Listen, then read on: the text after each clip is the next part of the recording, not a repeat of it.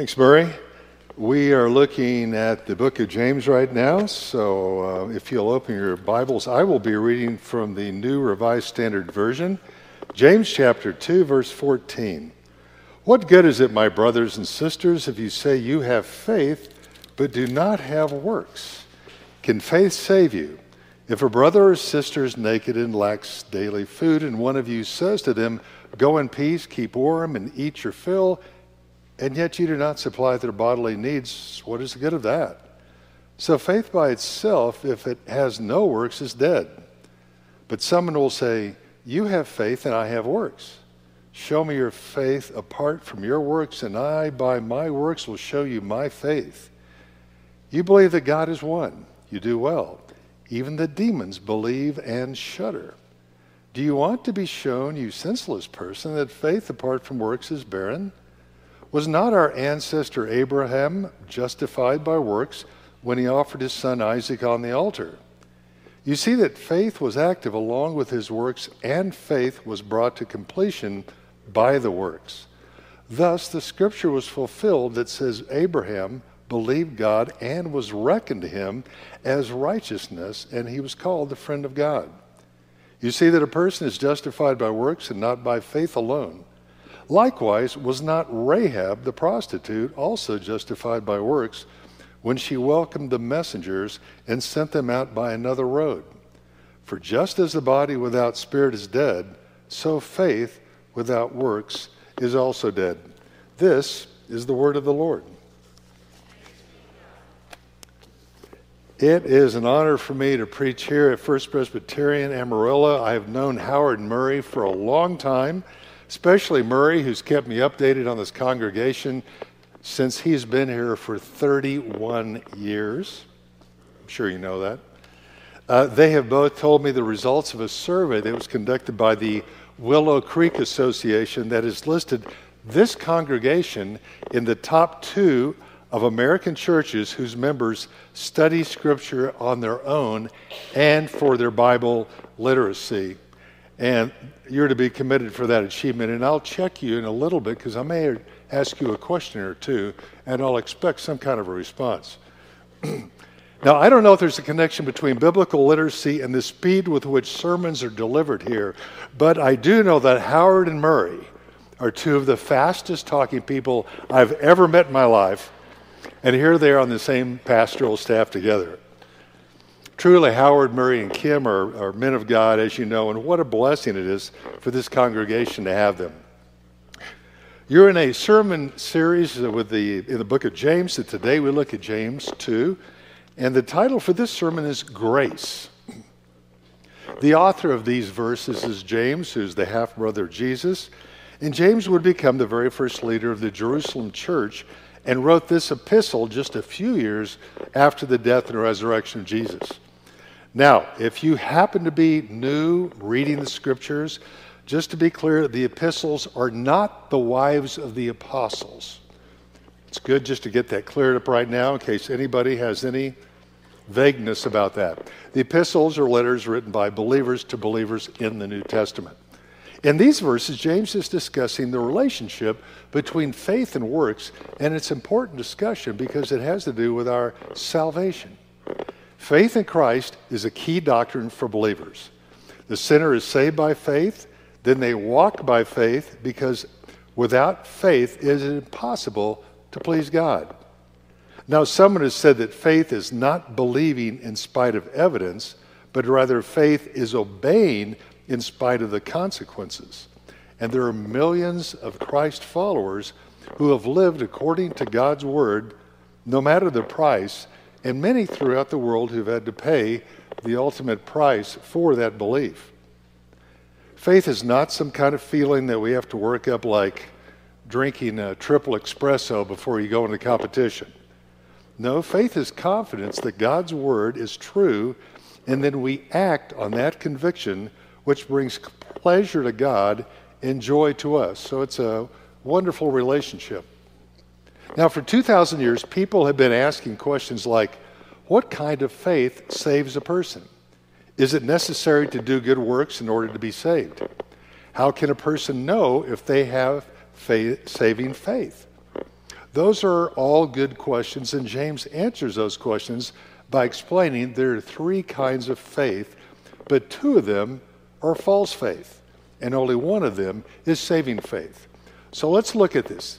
And if you happen to be taking notes, Roman numeral 1, the first kind of false faith, James calls dead faith. James describes a person with dead faith in the first 4 verses of chapter 2 as someone who will say pleasant words to someone who needs their help, but they have no intention of helping that person. James uses the example of someone who claims to be a believer, and they see someone who's hungry, poorly clothed, and clearly in desperate need. The false believer intellectually understands the situation, yet does nothing to help them, but instead says something to them like, "Hope you get help. Have a nice day. I'll have a good thought for you." And then they walk away from them. James says that someone like that who claims they believe but ignores the needs of others has a dead faith because it is based on knowledge but not on doing.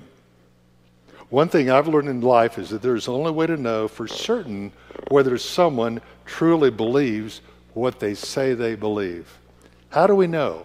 How do we know that someone truly believes what they claim to believe? Watch their feet. Watch what they do.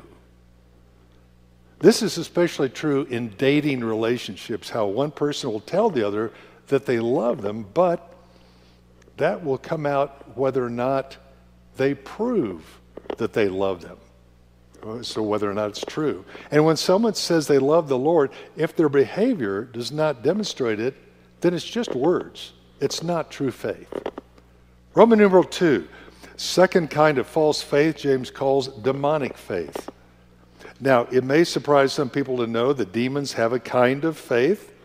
What do they believe? Well, we see throughout the Gospels that demons intellectually believe in God and intellectually believe in the deity of Jesus. We see this when we read about demons oppressing people. And when Jesus is about to cast them out of someone, the demons acknowledge that Jesus has power over them. Check that out in Mark chapter 5. They also acknowledge that Jesus can send them into the abyss. Check that out in Luke chapter 8.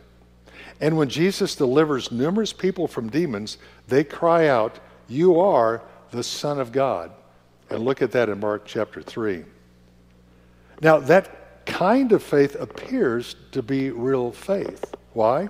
Well, not only do they academically acknowledge that Jesus is God, but they even have emotions that are stirred up. But what kind of emotions? Verse 19 says they believe and tremble in fear. Why do they tremble in fear?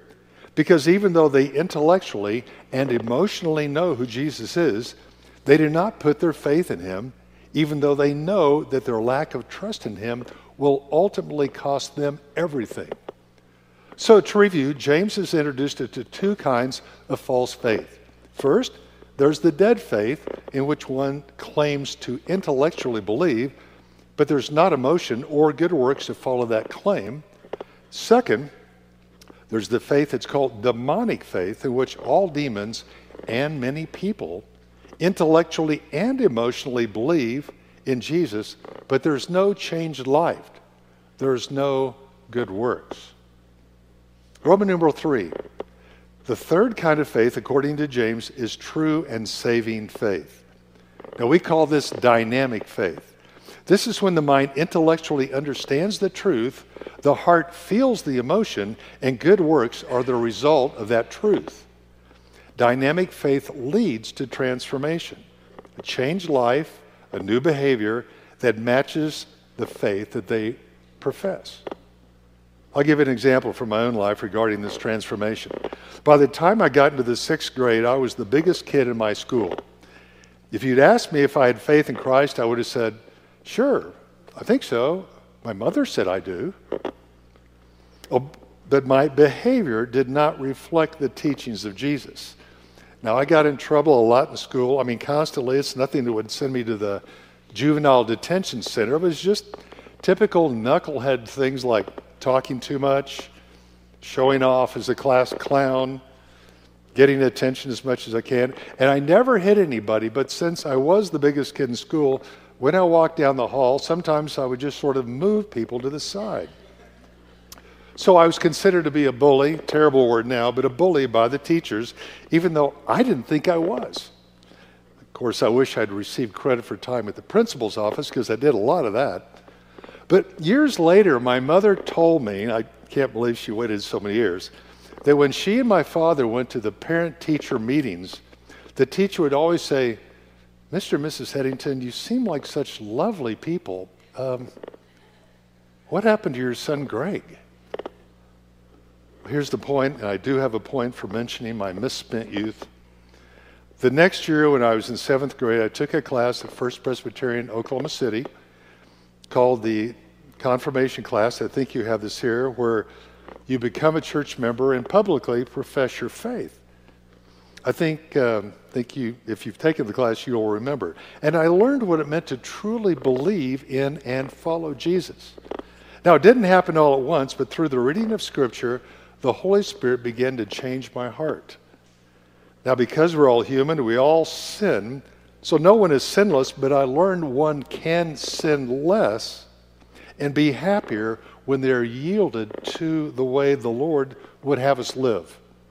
Through reading Scripture and my loving parents, the Holy Spirit transformed me into a kinder, more loving person.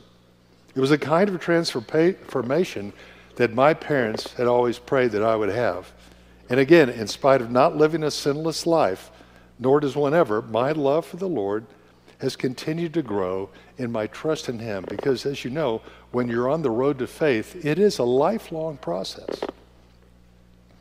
I know that after hearing a lot of people's transformations and coming to Christ stories, there's a lot more dramatic ones, but that was my experience. And by the way, if you have a family member or a friend who's going down the wrong path, do not give up on them. Do not grow weary in your praying for them, because none of us has the last word on anyone's life. None of us can write the last page on anyone's life, because God is the only judge, and God is still in the business of saving people. Even if there's 2 outs, 2 strikes in the bottom of the 9th. One example of that is my wife's mother was on her deathbed, and my wife Carrie spoke the word of God to her, and her mother prayed to receive Jesus just 3 minutes before she went into a coma from which she did not recover and soon died afterwards. We have faith that her mother is in the loving arms of the Lord, and we'll see her one day. That's God's grace. So we're talking about true faith, dynamic faith that saves us. Roman numeral 4, what about works? Can we be saved by doing enough good things? Can we earn it?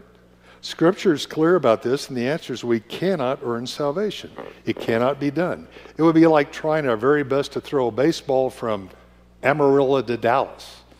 I mean, it's not going to happen. A major leaguer may come in and may throw it a little bit further, but nobody's going to throw it all the way. It's impossible. Nobody's strong enough to do that. We cannot be saved by really trying hard. Faith plus works does not equal salvation. As the Apostle Paul says in Ephesians 2:8 and 9, for by grace, and that's God's grace, you've been saved through faith, and this is not your own doing. It is the gift of God, and not because of works, lest anyone should boast about how hard they've tried to earn it. Okay, then what is James talking about when he uses the example of 2 very different people saved when they did good things? Abraham and Rahab. It's a good question, whoever might be asking that question. Abraham was our first spiritual father as the very first member of the Jewish race. And James says Abraham was justified. That is, he was made right with God, and it was not just because of his good works.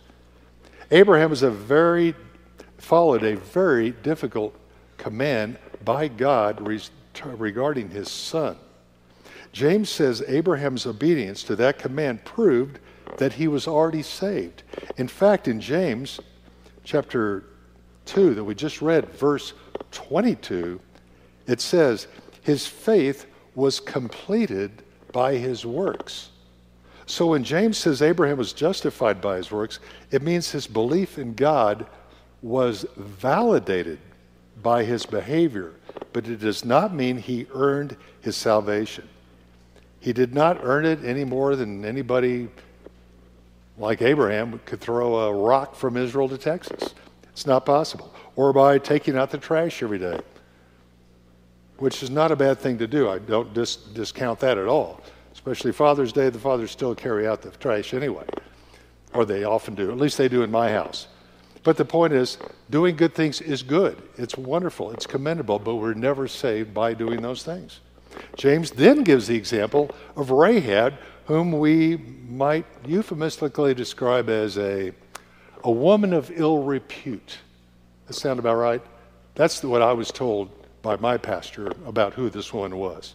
A woman of ill repute. And she's the opposite of Abraham in every way possible, except the good deeds which God asked her specifically to do to prove her faith. And you can check that out in Joshua chapter 2.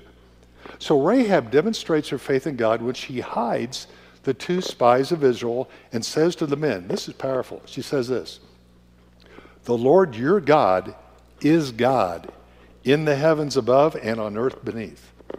In other words, Rahab speaks of God as the only God, and she proves her belief in God by risking her life by being obedient to doing what God wanted her to do for his kingdom by hiding the spies of Israel. But she did not earn her faith by trying to prove that she was worthy of God's grace. Now, I realize I'm preaching to the choir, in fact, a very biblical-oriented and learned congregation here when I talk about the fact that we cannot earn salvation by doing good works. But I know it's difficult for some people, this concept of you can't earn it by working really hard for the type A personalities. And I'll give you an example. Years ago, I led a Bible study for a football team called the Houston Oilers, and one of my friends recently said, well, I guess you didn't do a very good job because the Oilers are no longer in existence. Now, I don't take all the blame for that. Let me be clear about that. They did move to Tennessee, and now they're called the Tennessee Titans. Yes. Anyway, I didn't tell you you'd be quizzed on sports, but that's okay. We'll get back to we'll do some scripture. One of the players for Houston was really good. I mean, he made the Pro Bowl 15 times at 3 different positions, and he was known for his hard work by his players. He's a Christ follower, but one day he came up to me during his playing days and said, you know, every day out on the field, I am just busting it. I mean, I'm giving it everything I've got. I know Jesus is my Lord and Savior, but God's grace is something that's not always easy for me to understand. I mean, I want to work to prove myself that I am worthy for God, because that's what I do in football. I have to prove myself every day. Now, in my better moments, I know it's about what Jesus did on the cross before I was born. That was such a good statement. All I could say was, yes, yes. That's why they call it amazing grace.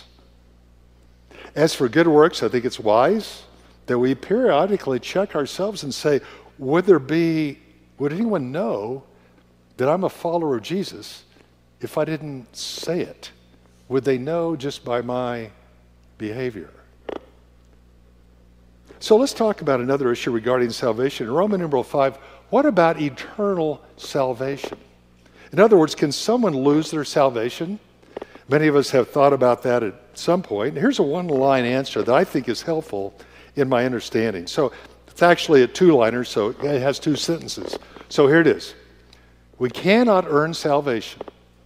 Therefore, we cannot lose it since we did not earn it. Let me say this again. We cannot earn salvation. Therefore, we cannot lose it since we did not earn it. Salvation is a gift. It's grace. Okay, now some Bible questions. Ready? The New Testament was originally written in what language? Greek? Anybody? Old Testament, that's close. Old Testament was Hebrew. New Testament was Greek. Yes. And the original Greek word for the word grace is charis.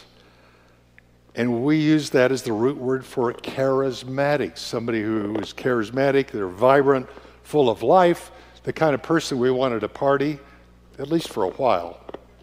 So that's grace. So the word for grace in Greek is charis, but charis also has another meaning. It also means surprise gift. Now, when someone gives you something nice that you did not expect and something you certainly didn't earn, it's what? It's a surprise gift. And that's the word for grace. And the cross, of course, was the greatest surprise gift of all. So we all know we cannot earn salvation by doing good works. We receive salvation by the grace of Jesus, by his surprise gift. And one of my favorite definitions of grace is this: grace is God doing for us what we could never do for ourselves. Let me say that again. Grace is God doing for us what we could never do for ourselves. And what did God do for us? I think Romans 5:8 says it the best. While we were yet sinners, Christ died for us. Roman numeral 6. Suppose we don't feel like we're doing enough to please God. Someone might be thinking, I know it's supposed to be a joy to do good things for the Lord, and because he's done so much for me, and I do trust Jesus, but sometimes I get a little worried that I'm not doing enough to show my love. In other words, I don't think I love God enough. Has anybody ever felt that way? I mean, if you have, here's a response. The issue is not that you don't love God enough. The issue is you don't understand how much God loves you. If we truly understood how much God loves us, then we can't help but love him. It's not a duty, it becomes a joy. Wouldn't you be overwhelmingly grateful if somebody died for you? I mean, not just theoretically, not as an idea. If somebody died for you, well, that happened. As the hymn says, Jesus gave his all to him I owe. Sin has left a crimson stain. He washed me white as snow. I heard somebody humming that. What? Jesus gave it everything. He gave us everything he has. And he's washed our sins. He's forgiven us. No one could do that. What a surprise gift. We didn't ask for it. While we were yet sinners, Christ died for us. When we embrace the kind of love that Jesus showed us and we love him back, that is called praise. And when we live a life of praise, we are constantly giving thanks. Whether we're working at our work or talking with people or doing something we enjoy, we are praising God with the way that we live out our gratitude for him. What's the definition of grace? Well, praise can be simply giving credit to whom credit is due. Praise is simply giving credit to whom credit is due. Now, what about bad things happening? We're guaranteed by Jesus bad things are going to happen to us. It says this in the scripture. And we're always going to happen. Well, we live in a fallen world. There's always going to be sin until we die. It's just the way it's going to be. Joni Eareckson, though, was a story that I remember because she was a 17-year-old girl who was a great athlete, dove into a lake. The lake was more shallow than she thought. She became a quadriplegic, and for the last 55 years, she has been a quadriplegic in a wheelchair. She can't move her arms or legs. She can only move her mouth.